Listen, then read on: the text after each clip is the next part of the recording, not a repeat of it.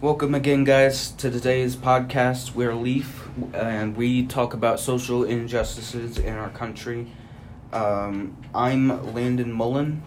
Ian Vander. Francis Asari. Landon Hutchinson. Yes, the fall. Yeah, and today we're talking about police brutality and how it's a prevalent problem in our country. There have been multiple unnecessary murders in the police community. And we're all here today to talk about how this problem is affecting our country and what are the possible steps to fixing it.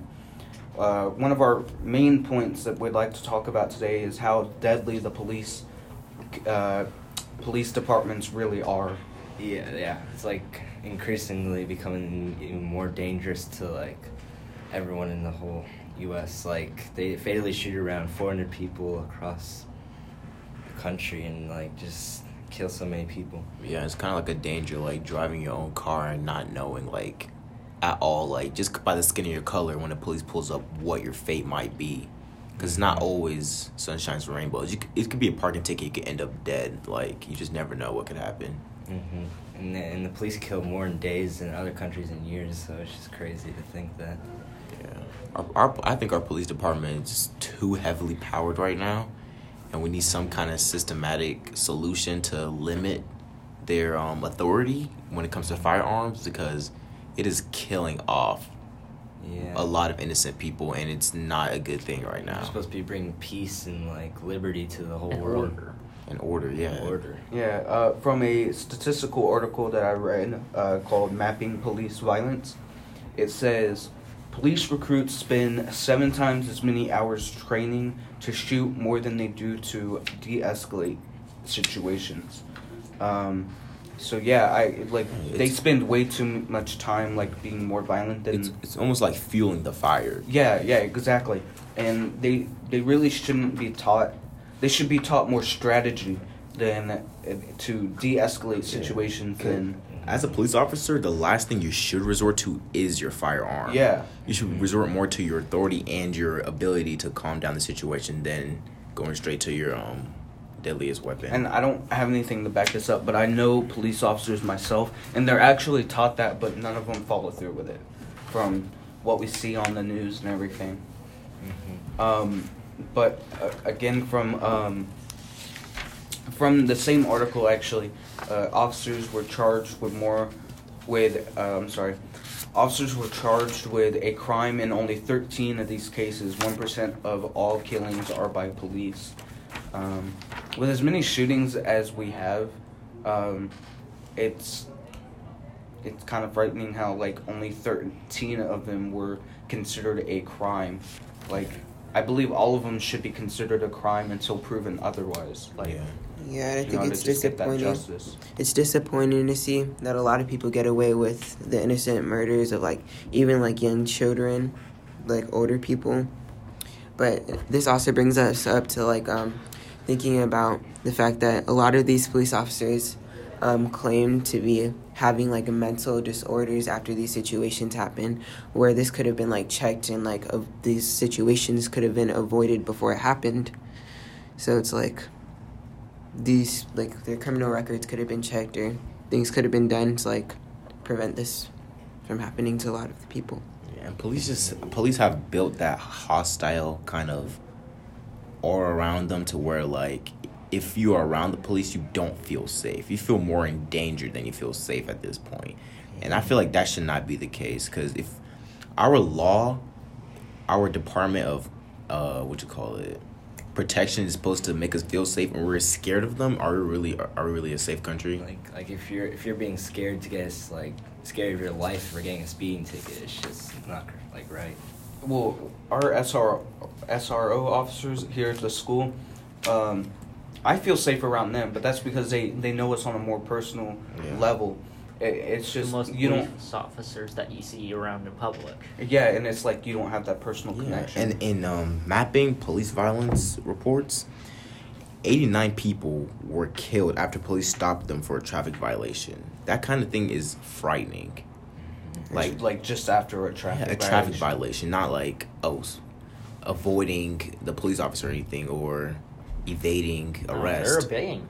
That's the type of stuff that just makes people, like, nervous to get out of the house, like, getting uncomfortable on getting the road. And then when they're around certain types of police officers, they're already kind of looking around their surroundings, which makes them look kind of, like, suspect. So I think that's another problem. And another main problem is the unarmed killing. In mapping police violence, 149 people were killed who were unarmed. And I don't understand why a police officer would whip out a firearm and take out somebody's life if they are unarmed and can do no damage to them. Especially because some of these deaths are, like, so unjustified. Like, the way that the police officers handle the things that they do. Like, for example, the Tamir Rice shooting. If you watch the video footage, you can see they pull up to him without barely any question. The first thing they start doing is shooting. And in the Tamir Rice case, he didn't have an actual firearm. It was a toy gun, but instead it was of an airsoft gun. Instead of a police without officer the orange tip.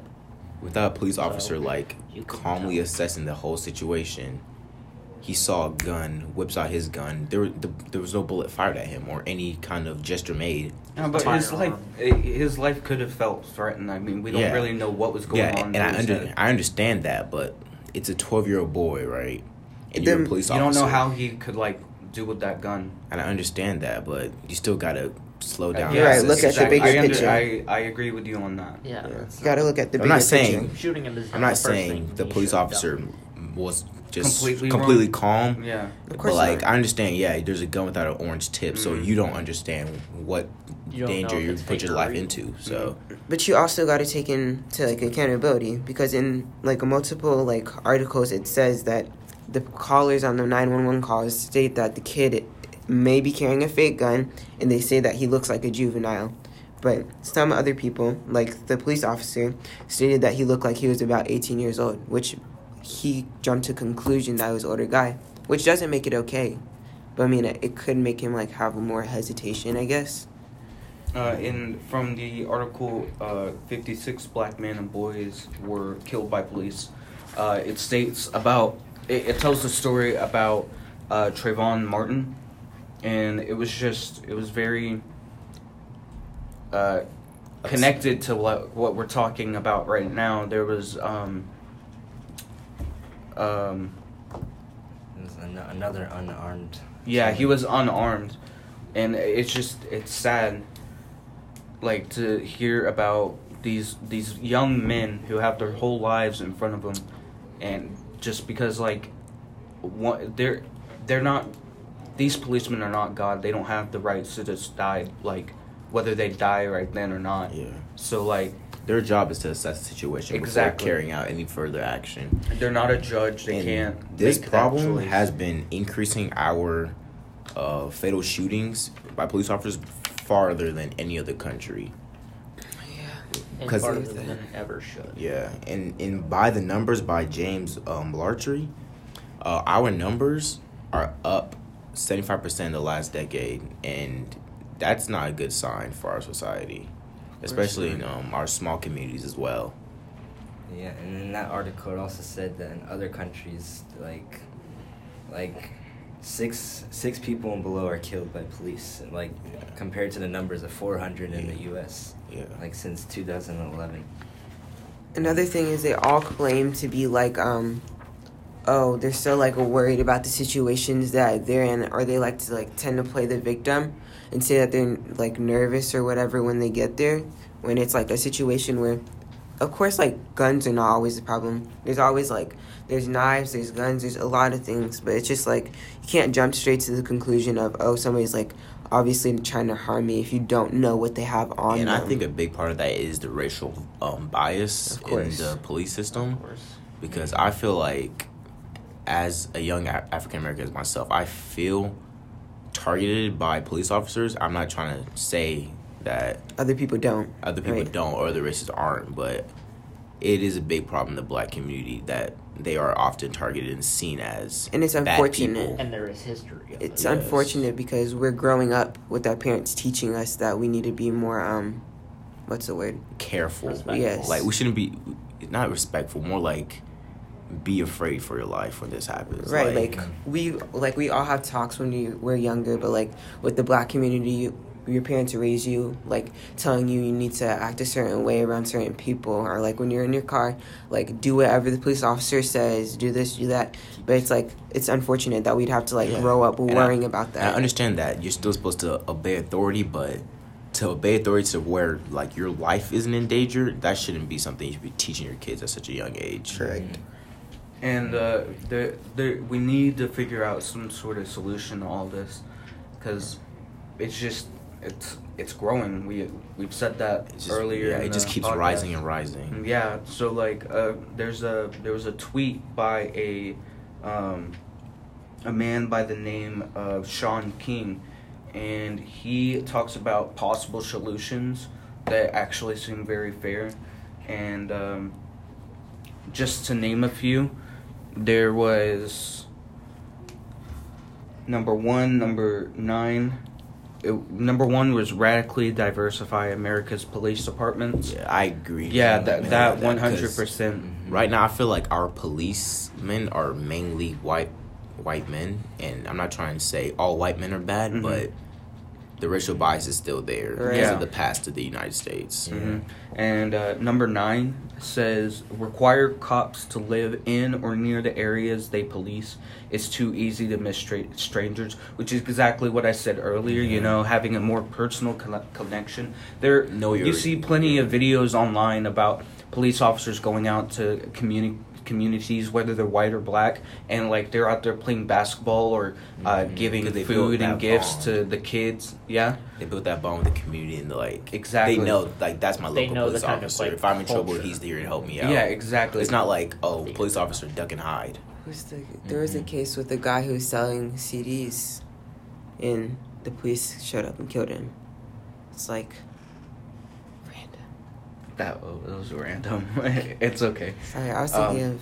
But there was one more I wanted to look at, which is number 10. I don't necessarily agree with it, and I'll explain why after I tell you it. Number 10 says communities of color actually need less policing. Start by discriminalizing addiction and petty offenses, which is okay, but I mean, you shouldn't have less policing, because I mean, the areas still have like problems. There might be drugs or something like that. Think less policing is the proper solution to that. I feel like it's more diverse type of police officers there. Yeah, I think that will solve that problem. Yeah, it's not less policing. It's like, better policing. Better policing. Yes, like maybe not have so many white cops, like you said, Francis. Maybe have more a diverse selection, which for is those more appealing communities. to the minorities, because they have a better connection with the cops who are from their race or close to their race. From the area.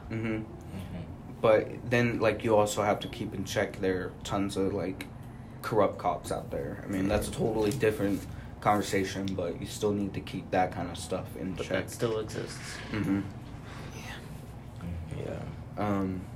So in conclusion, we have these problems. We laid out the facts. We laid out the articles, all that.